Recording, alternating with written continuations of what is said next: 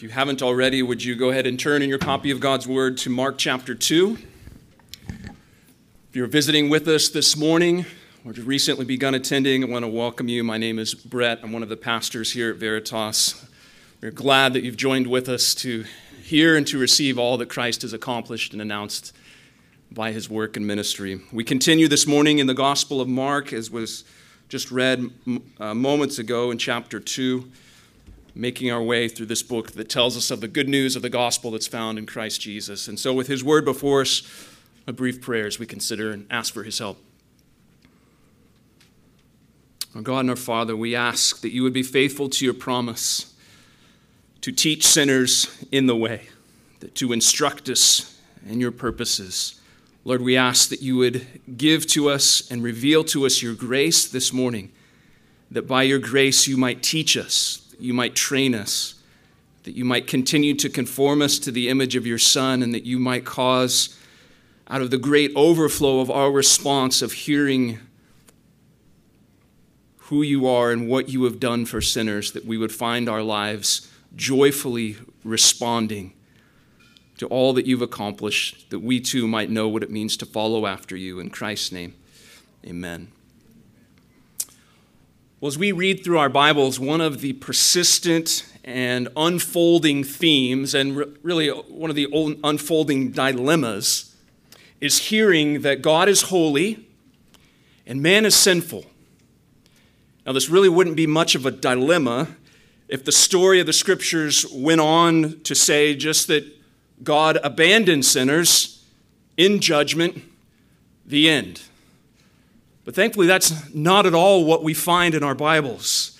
Instead, we find the story of the Scriptures laying out this promise and fulfillment of how God actually makes a way to dwell with sinners. How could this be? Well, if we're going to answer that question well and rightly, it requires that we listen carefully to the Gospel of Mark. Because at the very center of the Gospel of Mark, in chapter 8, this question is put before us, as Christ puts it before his disciples, who do you say that I am? And how we answer that question brings clarity to this dilemma of a holy God and a sinful man. Who we say Jesus is and who we understand him to be helps us make sense of the entire redemptive arc of the Scriptures, announcing the holiness of God and the sinfulness of man.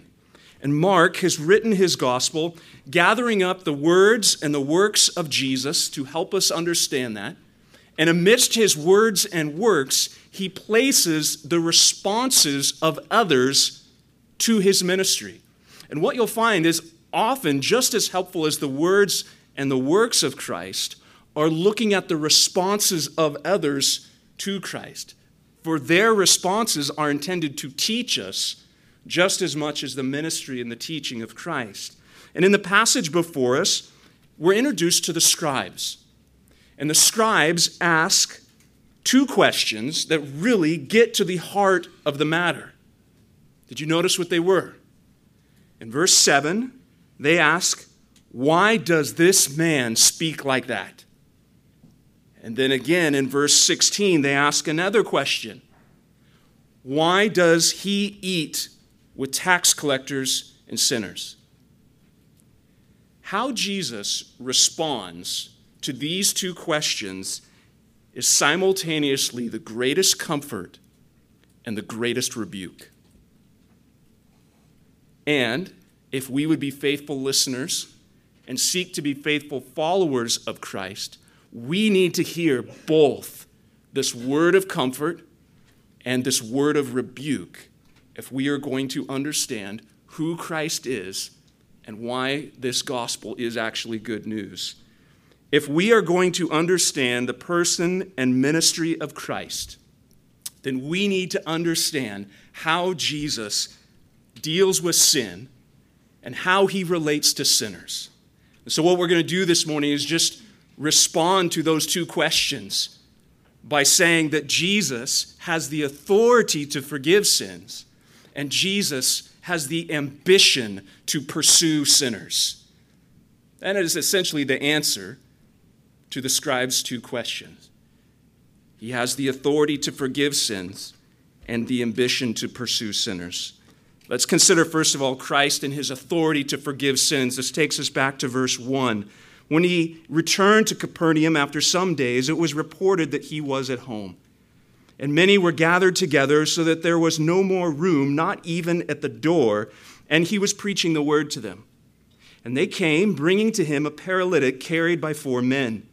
And when they could not get near him because of the crowd, they removed the roof above him. And when they had made an opening, they let down the bed on which the paralytic lay. And when Jesus saw their faith, he said to the paralytic, "Son, your sins are forgiven." Mark sets this narrative in a bit of context, telling us that Jesus has now returned to Capernaum some days later, and what is consistent is that the crowds continue to follow him. Well, Mark has been saying that essentially everywhere Jesus goes, masses of people come to him. And in Mark, when he talks about crowds, he's not talking about crowds as we would talk about crowds. As often we assume crowds are really the benchmark of success. If there's a crowd, that means it's good, therefore this is a good thing. But oftentimes the crowds end up becoming hindrances because of mixed motives in why they come there. And what we're told is that these crowds are so intense that they're continuing to press about the house. And Mark even adds this curious detail, which will become relevant in a moment, that they couldn't even get through the door because of the amount of people pressing about to hear Jesus. But really, regardless of their motive of why they came, knowing that of his ability to teach and his ability to heal, Mark tells us that Jesus was there preaching the word to them. That is what is happening. A very typical Mediterranean home, crowd pressed in about it, and Jesus, his voice rising above, preaching the word to them. But Mark says in the midst of that preaching, there was this sudden distraction. It began with just a bit of scratching, no doubt. You can imagine a bit of dust beginning to fall from the ceiling. Then sunlight suddenly pours into the room, and below that, a cot being lowered down right in front of Jesus as he is preaching.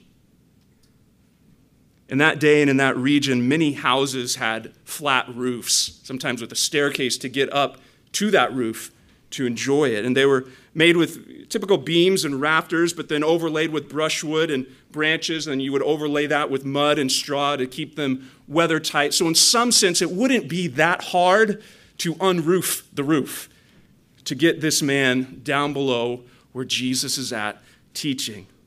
Now, as shocking as this would have been if you were there that day, this is not actually the surprising plot twist in the story.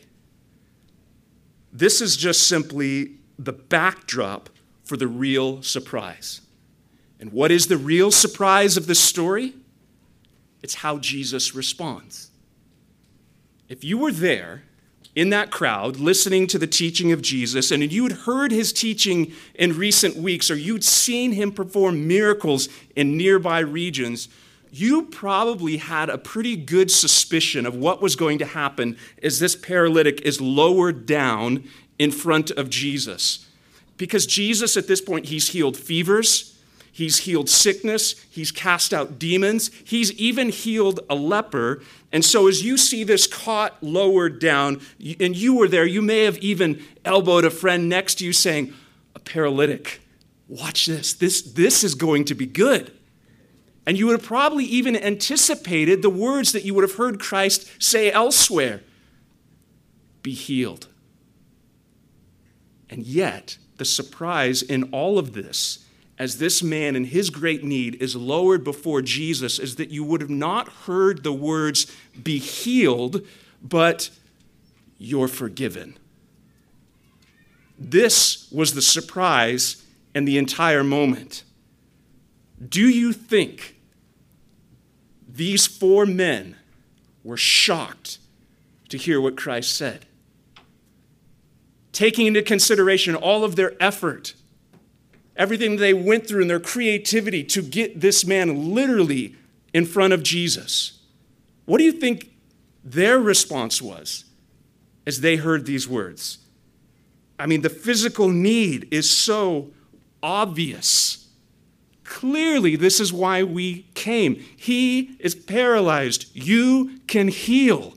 We don't even need to say words. It is so apparent as to what this man needs. And yet Christ sees this need and chooses to say, "Son, your sins are forgiven." What a wonderful surprise and a needed reminder for every single one of us today. Oftentimes, what you and I perceive as our most obvious need is not really our ultimate need. Think about that. Let me put it this way. There most certainly are certain afflictions that drive us to Christ in order that he might deal with our ultimate affliction. To this man, to his friends, to everyone in the crowd, the obvious affliction is the paralysis of his body. But Jesus acknowledges that, but looks beyond that and acknowledges the need of his soul. That is what is happening here. Our greatest need is often hidden from the human eye, but not to God. He sees the greatest need. He acknowledges the need of the soul. And maybe you found this to be true in your own life. Maybe you've seen very specific instances, or even perhaps in the middle of one right now, a certain need that drives you to Christ. A certain need where you say, "I do not have what I need, but I am hoping that Christ does. I've actually heard that he could maybe help." Sometimes that takes the form of a broken marriage, a distant parent, bankruptcy, some form of addiction or divorce, a wayward child. And you come thinking that this is your real need. This is my most obvious problem.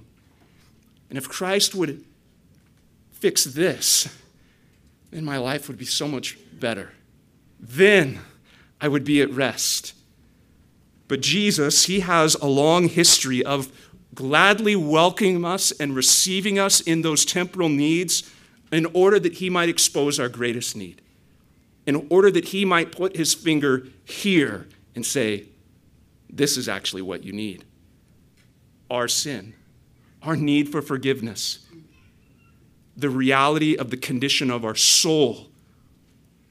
And how many in every age of redemption can testify of this same experience of this same man right here? And as I begin to get to know many of you as your pastor and hear your stories and your testimony, even what you're walking through right now, how often that many of God's people can say that it is through the blessing of affliction that I have found true blessing for my soul. It sounds so ironic and so backwards, but that is the testimony of followers of Christ. Look at the countless examples in Scripture, the testimony of brothers and sisters who've gone before us, that how we often learn wisdom by affliction, how we often find that grief brings mercy, how we find that losses provide gains. This is the paradox of the kingdom of heaven and the means by which Christ mysteriously, most often, works. Psalmist would say in Psalm 119:71, "It is good for me that I was afflicted." It was good for me that I was afflicted, that I might learn your statutes. Literally, that I might learn of the Lord, that I might learn of his ways. As we've sung this morning, that I might learn of his goodness. Friends, do not be surprised to find that a particular need most definitely brings you to your knees and drives you to Christ, only to find him putting his finger on your greater need, the condition of your soul, the reality of your sin, and your need for forgiveness. This is the surprise, but there's also a scandal. The scandal is that, in the words of these scribes, a man speaks for God. A man speaks for God. Because for the scribes, the problem here is quite obvious. And although they spoke to themselves, as Mark says, questioning in their hearts, their unspoken question was the exact question that everybody's thinking in that room. Who does he think he is? Who does this man Jesus think he is? Because understand, these religious authorities, they were 100% accurate in their thinking. Only God can forgive sins. And notice, Jesus does not challenge their theology, but their perception of who he is. He doesn't go after their theology of forgiveness. He goes after, who do you say that I am? They were experts in the Old Testament scriptures. They would have understood, going back to God's revelation to Moses in Exodus 34, when Yahweh says, I am to Moses, they understood that forgiveness belongs to God alone. The Lord passed before him and proclaimed, Yahweh, Yahweh, a God merciful and gracious, slow to anger, abounding in steadfast love and faithfulness, keeping love for thousands, forgiving iniquity and transgression. That's God's responsibility. Well, we've said how the book of Isaiah is such a helpful lens in interpreting the Gospel of Mark, and we find these same themes. Isaiah 1:18, come now, let us reason together, says Yahweh. Though your sins are like scarlet, they shall be as white as snow. Though they are red like crimson, they shall become wool. Or even more explicitly in Isaiah 43, I am he who blots out your transgressions for my own sake, and I will not remember your sins. David understood this. How many times have your eyes pored over Psalm 51 in your own confession of sin, even mouthing the same words that David offered up to God? Have mercy upon me, O God, according to your steadfast love. According to your abundant mercy, blot out my transgressions. Wash me thoroughly from my iniquity and cleanse me from my sin. For I know my transgression, and my sin is ever before me. Against you, you only have I sinned and done what is evil in your sight. What the scriptures teach is that all sin is ultimately against God. It has impact and ramifications for those around us. The effects of sin are felt by us when other people sin against us. But ultimately, all sin is against God. Because as we read our Bibles, we discover that when it speaks of sin, it's not simply the deeds that we do or fail to do. It is the fact that we do not acknowledge God to be God and image him as we've been created to be. So ultimately, all sin is unbelief and rebellion against God. So the scribes, again, are absolutely 100% accurate in saying only God forgives sin. And who is this man who sees this paralytic and takes it upon himself to say, your sins are forgiven? The scribes, they arrive really at this fork in the road, and they basically have two options. Jesus is God, and he has the authority to say such a thing, or Jesus is laying hold of a particular authority that he most certainly does not have, and this is blasphemy. This is usurping authority that does not belong to him. Those are the two options. And unfortunately, they choose the latter. But what I love in this twist of irony is they're, as Mark says, silently questioning in their own hearts how this man could speak for God. This same man answers their questions before they even speak them. Because he's God. He is God in the flesh. That is the scandal, but there is also great significance here. The significance, according to Jesus, is that the Son of Man has authority. Verse 7, why does this man speak like this? He's blaspheming. Who can forgive sins but God alone? And immediately Jesus, perceiving in his spirit that they thus questioned within themselves, said to them, why do you question these things in your hearts? Verse 9, which is easier to say to the paralytic, your sins are forgiven, or to say, rise, take up your bed and walk? But that you may know that the Son of Man has authority on earth to forgive sins, he said to the paralytic, I say to you, rise, pick up your bed, and go home. And he rose and immediately picked up his bed and went out before them all, so that they were all amazed and glorified God, saying, we never saw anything like this. Patiently and quite tactfully, Jesus meets these men right where they're at the intersection of authority and ability. At one level, it is really quite easy to say, your sins are forgiven. How do you prove that? What is the evidence that you have the authority to say such a thing? How could I even test that authority right there? Even if I do agree with it, how do I know you have the authority to say such a thing? So in one sense, it's quite easy to say, sins are forgiven. And in that same thinking, it's actually much harder to say rise and walk, because as soon as those words pass over your lips, immediately everybody's eyes look to the paralytic. Does he have the ability and the authority to actually say rise and walk? So Jesus knows everything that they're questioning in perfect wisdom, turns to the paralytic and says,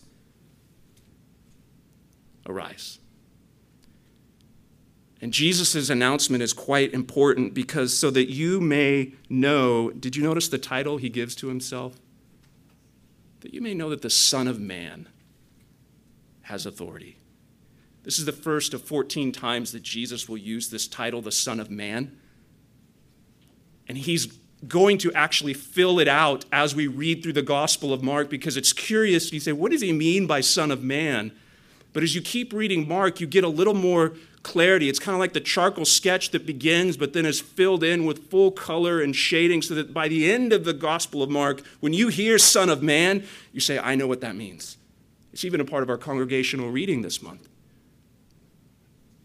The Son of Man actually has its anchor back in Daniel chapter 7, which clarifies for us this one who would come, who would have authority and have dominion all of days over all nations. It's Daniel chapter 7, verse 13. I saw in the night visions, and behold, with the cloud of heaven there came one like a son of man. And he came to the Ancient of Days and was presented before him, and to him was given dominion and glory and a kingdom, that all peoples, nations, and languages should serve him. And his dominion is an everlasting dominion which shall not pass away, and his kingdom is one that shall not be destroyed. And if you're familiar with your scriptures, you know that those are themes and images that continue to come up throughout the story of redemption, most specifically in the book of Revelation, reminding us that all nations, tribes, tongues, and people will come before this great king and his eternal kingdom, and he will rule them in righteousness. And Jesus says that you may know that the Son of Man has authority to forgive sins. He anchors his authority in the very foundation that he is the eternal king. He is the one with perfect dominion that shall never erode or evaporate or pass away. It shall never be destroyed. So by referencing the prophet Daniel, Jesus places the focus of his authority in his identity. Who does this man think he is? Well, he's the Son of Man, the one with all authority and all right. God alone forgives sin, and I say to you, your sins are forgiven. That's exactly what Jesus is doing.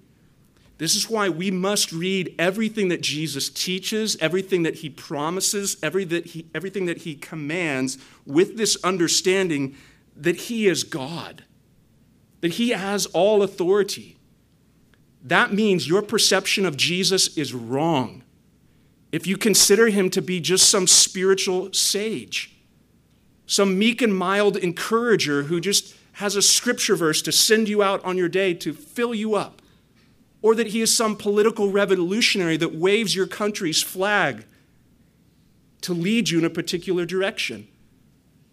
That's not the Jesus of the Bible. He's the Son of Man and the Son of God, and because of this, he is the perfect mediator between God and man, the one who's been anointed with all authority to forgive sins. The Heidelberg Catechism walks through this same logic in this question and answer format. It's wonderfully simple and helpful. Beginning in question 12. According to God's righteous judgment, we deserve punishment both now and in eternity. How then can we escape this punishment and return to God's favor? That's a good question. Answer. God requires that his justice be satisfied. Therefore, the claims of this justice must be paid in full, either by ourselves or by another. Next question. Can we make this payment ourselves? Certainly not. Actually, we increase our debt every day. Verse 14, can another creature, any at all, pay for this debt? No. To begin with, God will not punish any other creature for what a human is guilty of. Furthermore, no mere creature can bear the weight of God's eternal wrath against sin and delivers others from it. Next question. What kind of mediator and deliverer should we look for then? One, who is a true and righteous human, yet more powerful than all creatures, that is, one who is also true God. Why must the mediator be true and righteous human? God's justice demands that human nature, which has sinned, must pay for sin, but a sinful human could never pay for others. 17, why must the mediator also be truly God?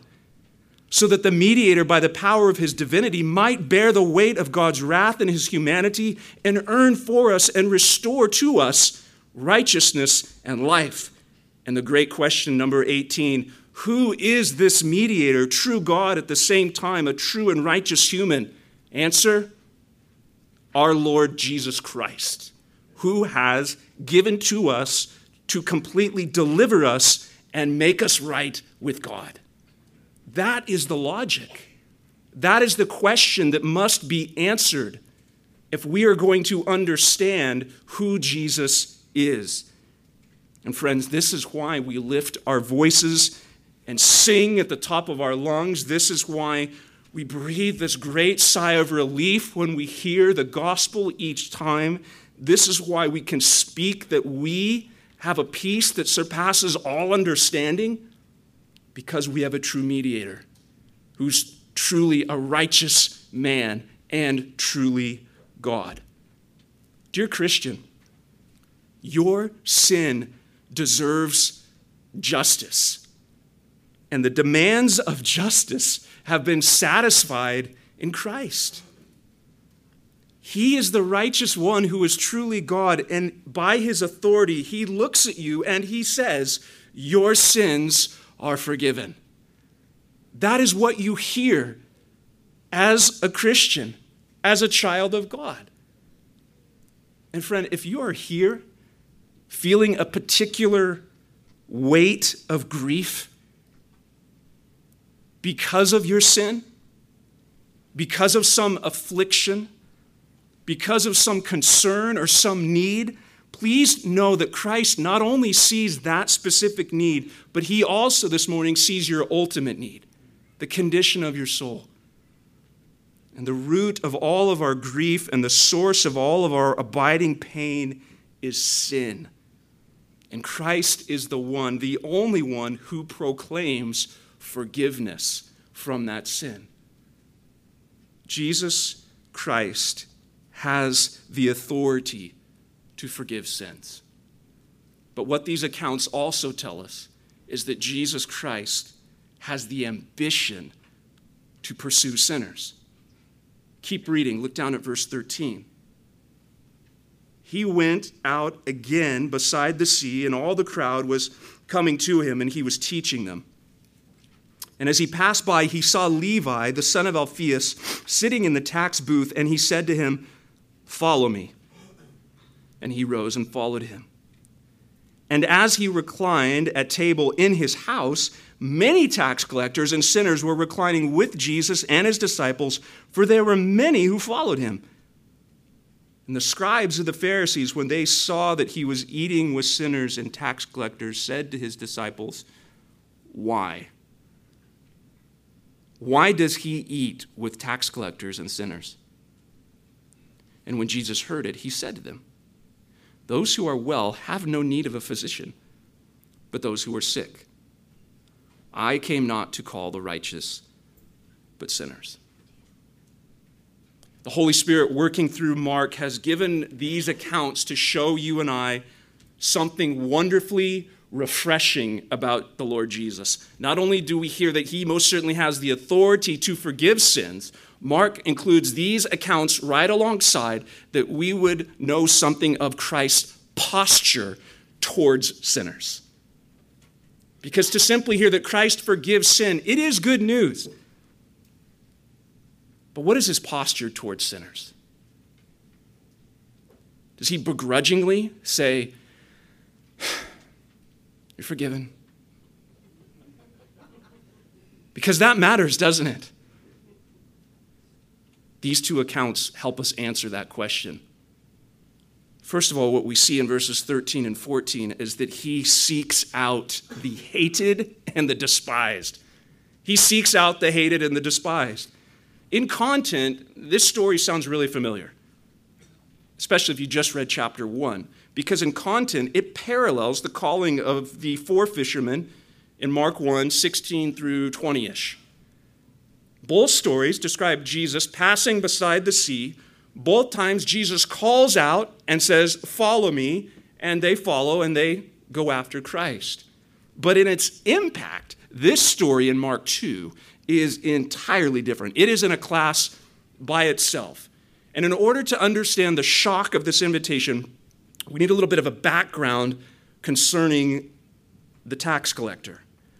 Levi essentially was a customs official, and these tax collectors would be placed at bridges, canals, trade routes, state roads, and Capernaum being there by the sea and really a merchant town, there would be a lot of commerce. And Rome, occupying Israel, would demand taxes on all of these goods that were sold. And so they would say there's a certain tax that must be levied, and you, tax collector, bring us that, and whatever you can get above and beyond that, that's your means of living. These tax collectors were renowned for their dishonesty. They were infamous as extortioners because they made their money by trying to get as much as they could in order to make a living. And while the position was extremely lucrative, it was also really costly. Jews who'd become tax collectors were regarded as traitors. You work for the occupying nation. You are funding their very oppression of us. And they gave up their social status. They gave up their participation in the synagogue. And they were a disgrace to their families. And the religious leaders, if you listen to the teaching there that they would give in Christ's day, they lumped tax collectors in with murderers, adulterers, thieves, pretty much the same thing, all synonyms. If a tax collector entered a house, everything there would be declared unclean. The rabbis even taught that it's actually permissible to lie to one of these tax collectors because they're not worth even being honest to. So therefore, you can lie to them just to preserve any sense of property that you want to keep. You put all this together and you can say this is hardly the sort of candidate for discipleship, but this is exactly who Jesus goes after. He pursues the hated and the despised. The same one that the scribes would turn their nose up and say, unclean, Jesus would turn towards and say, follow me. Come after me. learn of me. The one who would have been despised by father and mother, Jesus befriends. Think about that. And when Jesus befriends you, and you're a man like Levi, or Matthew as he's also known, when you're a man like that and Jesus befriends you, you throw a party. And you invite your tax collector friends to say, let me introduce you to this one who actually came after me. He pursued me. He wants me to follow him. And so he throws a party at his home. Jesus also, we're told, draws near to the unclean and the unworthy. He draws near. This is 15 and 17. This dinner was a scandal for the scribes and the religious leaders, because this same Jesus who taught in the synagogue and teaches with authority and has just declared himself to be God and having the authority to forgive sin, saddles up next to tax collectors and sinners in the same house that we are looking at, and we are saying that is a whole mess of uncleanness. And Jesus is right there in the middle of that. Now, in order to understand the concern that the scribes are having with Jesus, we need to view this incident through first century eyes, specifically first century Jewish eyes, devoted to the scriptures, preserving the integrity of the scriptures, and preserving the worship of God. See, the Pharisees and the scribes didn't start out bad. They started out tremendously good. They started out with all the same things that we would affirm as Christians, Reformed Christians, Scripture-loving Christians, God-glorifying loving Christians. But something happened. The scribes in that day were these authoritative instructors of the law within the temple, in the synagogues in Judea and Galilee, and they were the prominent members of the ruling religious leadership. They were greatly respected within the community.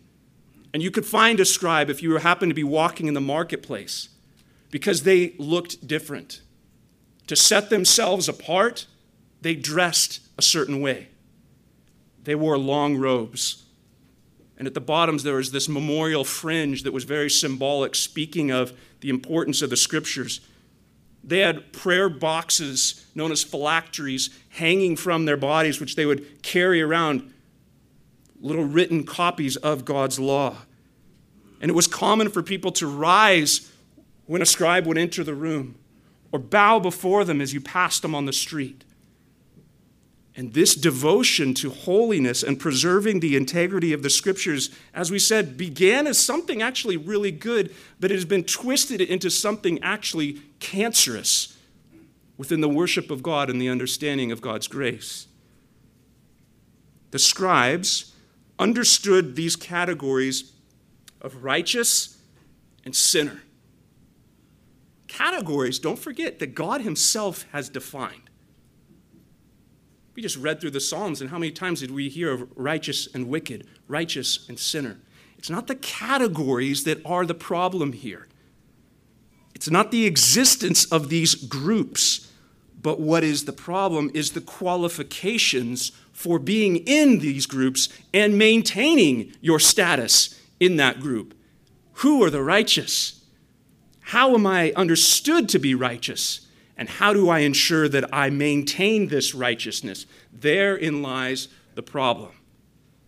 And to the scribes, the scandal was that Jesus sat with those, befriending those most certainly deserving judgment. They are sinners.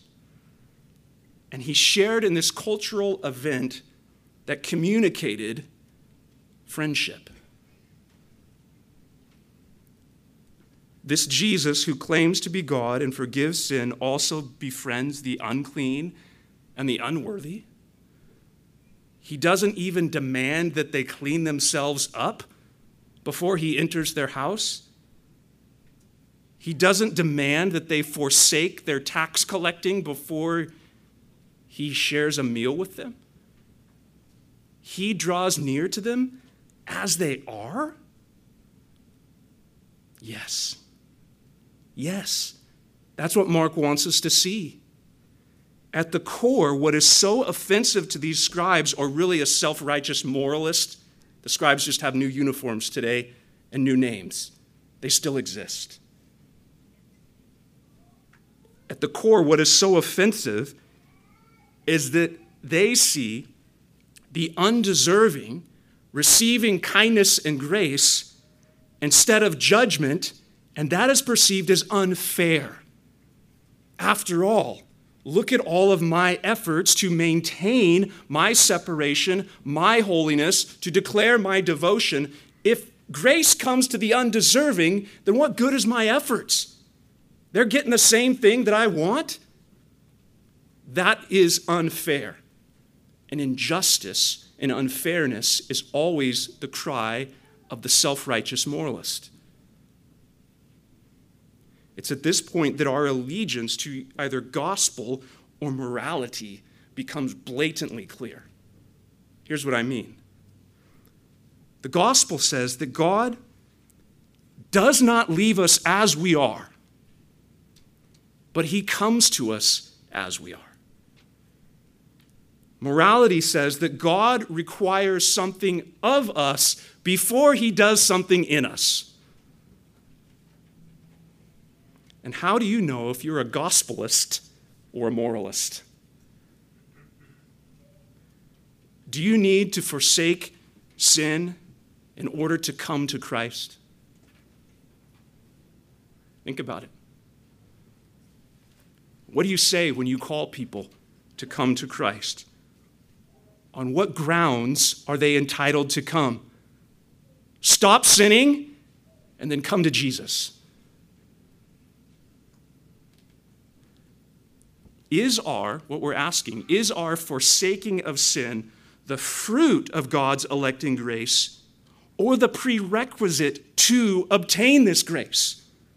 It's not throwing out the idea of forsaking of sin, but when does that happen?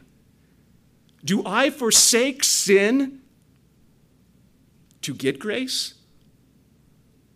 Or does grace come and by the fruit of God's electing grace, I forsake sin? One is moralism and one is gospel. The scribes were offended because the gospel disrupts self-righteous morality. If our forsaking of sin and the cleaning up of our ways must come before we come to Christ, then the gospel becomes a message of grace only for the credentialed, not an offer of Christ to all with the promise of justification to the ungodly who believes. Because the question is, Mr. Moralist, how much forsaking must I do? Well, I see this sin, but surely there's probably some other sin I don't see. Shouldn't I be worried about that sin, forsaking that, and submitting all? How much submission must I actually give? How much devotion must I actually have before I come? It's a slippery slope, isn't it? The scribes were up in arms because they believed that the favor of God only comes to the credentialed. And look at Jesus, this supposed rabbi who claims to be God, eating with tax collectors and sinners. And so through Jesus' interaction with these outcasts, we learn something wonderful. We learn something about how the grace of God actually comes to sinners. It is, as we said, simultaneously the greatest comfort and the greatest rebuke.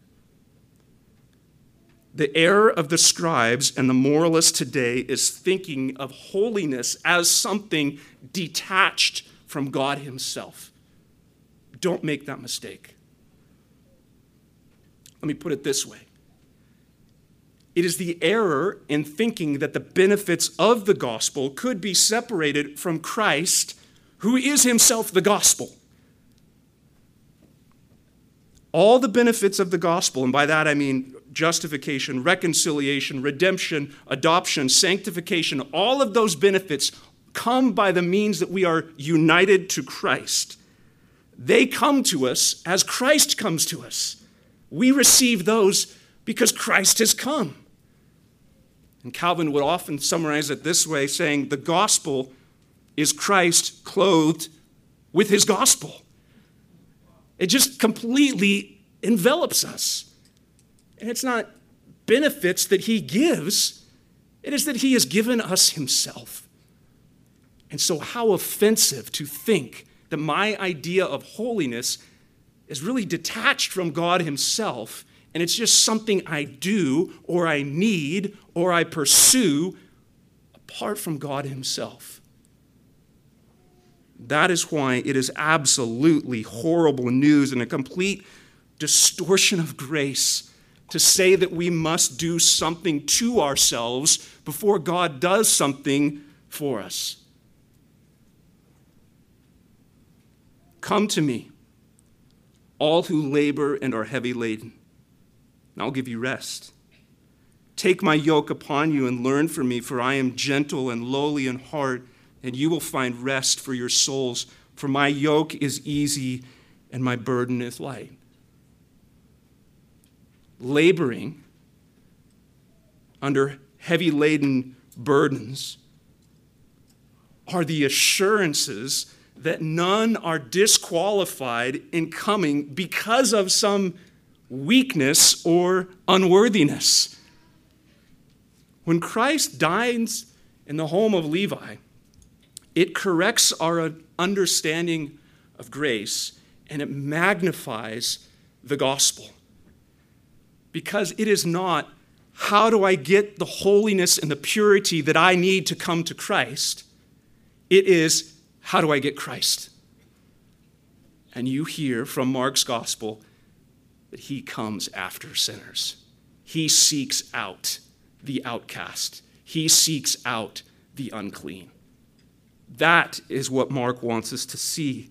And this is essentially precisely how Jesus responds to the scribe's question there in verse 17. Jesus uses this simple illustration to challenge their thinking and justify his decision to be at Levi's house. He just basically says, shouldn't a doctor be where the sick people are? Let that sit on you for a second. This certainly should make sense. If he really is the Messiah, if he really is the rescuer, if he really is the redeemer of God's people, shouldn't Jesus be right in the middle of those needing rescue?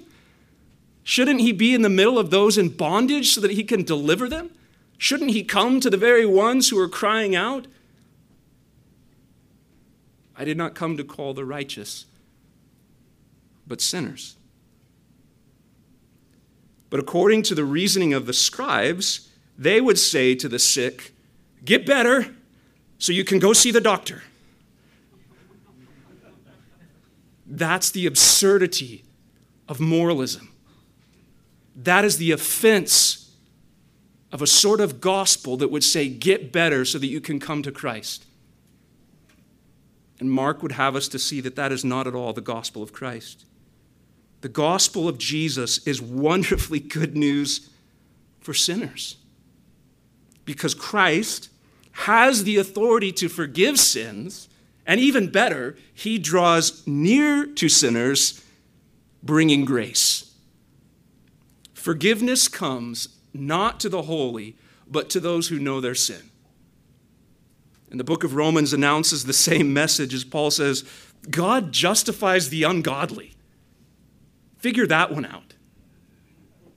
In reality, all are sinners. But it's only those who know they're sinners that say, I need a physician. I have need. I need help. Christ is not just undoing the categories here of righteous and sinner. He's dismantling their understanding of who are the righteous and who is the sinner. That's what needs to be corrected. Now, I think it's quite easy to look down on the scribes. It's quite easy to call somebody else a moralist. I mean, how could they have warped God's heart so badly, thinking that sinners are much less deserving, and the arrogance to think of themselves as so much more deserving? But the longer I walk with the Lord, I am convinced that the default mode of the human heart is the moralist. It is the scribe. It is the Pharisee. Because the longer that we walk with Jesus, for some reason, the easier it can become, not necessarily, but it can become to be convinced of our own separation from sin as the basis for God's favor. Apart from the renewal of the gospel, we become the separatists. We become the same people putting others in categories of deserving, undeserving, worthy, unworthy, righteous, unrighteous. And oftentimes we begin to believe that because we're the church-going, gospel-centered, Puritan-reading people who somehow we're deserving, not for justification, no, by grace alone. But we somehow begin to think that because of all of those things, surely there's just a little bit more of favor. God looks at me a little bit differently. We're all his children as his people, but there's me. So surely my day should go a little bit better. That's moralism. That's the self-righteous scribe. And slowly we begin to believe that the scriptures that speak to the wickedness of the wicked, the foolishness of the foolish, the rebellion of the rebellion, surely that's somebody else. Who is that for this morning? It's at this point that we must preach the gospel to ourselves daily, reminding ourselves that apart from Jesus and his pursuit of sinners, we are the fool. We are the wicked. We are the rebel, the unfaithful, the corrupt. This is why McShane would say, the seeds of all sins are in my heart, which is often quoted. But there's an and. It's equally as humbling. The seeds of all sins are in my heart, and perhaps all the more dangerously that I do not see them. How perceptive of the human heart. The seeds are there, brothers and sisters, and the danger is that we do not see them. The danger is thinking that somehow my separation from them, and how long it's been since I've committed that sin, or how long it's been since I have been walking with the Lord, that somehow that adds some extra measure upon God's favor of me. Jesus embraces sinners and pursues sinners in their sin, but he does not leave us there. He gladly embraces us as we are, but he does not leave us as we are. And it's in the comforting news of his grace that we are those who anchor our lives in this good news, and the same ones who turn to our neighbor and say, I have great news. That is what the gospel does, and that's what it creates. Father, we ask that you would be so kind and so gracious to us, that you would continue to cause the good news of Jesus Christ to penetrate our very souls, that we would be those who most readily and most freely and in all faith are the ones who come to you, knowing that our greatest need is for you to say, sins are forgiven. And in the same time, hearing that announcement that we would be those who are most humbled and most joyful in knowing that you are the one who pursues us, that you draw near to us. Lord, we confess that we are so prone to look at ourselves and our efforts and ambitions and have that eclipse your great effort to draw us to yourself and your ambition to pursue sinners. Lord, what we are saying, it's not that we loved you, but that you loved us. Thank you for the refreshing, wonderful good news that we read and hear in Mark. We pray that you would continue to shape our lives and transform us by it, that you continue to build up Veritas Church, that we would be gospel lovers, and that you would guard us from moralism, And we pray that you would continue to renew us and our homes and this particular membership and congregation, that you might continue to manifest your glory to the watching world of testifying how you seek and save sinners, drawing them to yourself, lavishing grace upon them, that you might continue to receive the glory until you come, we pray. Amen.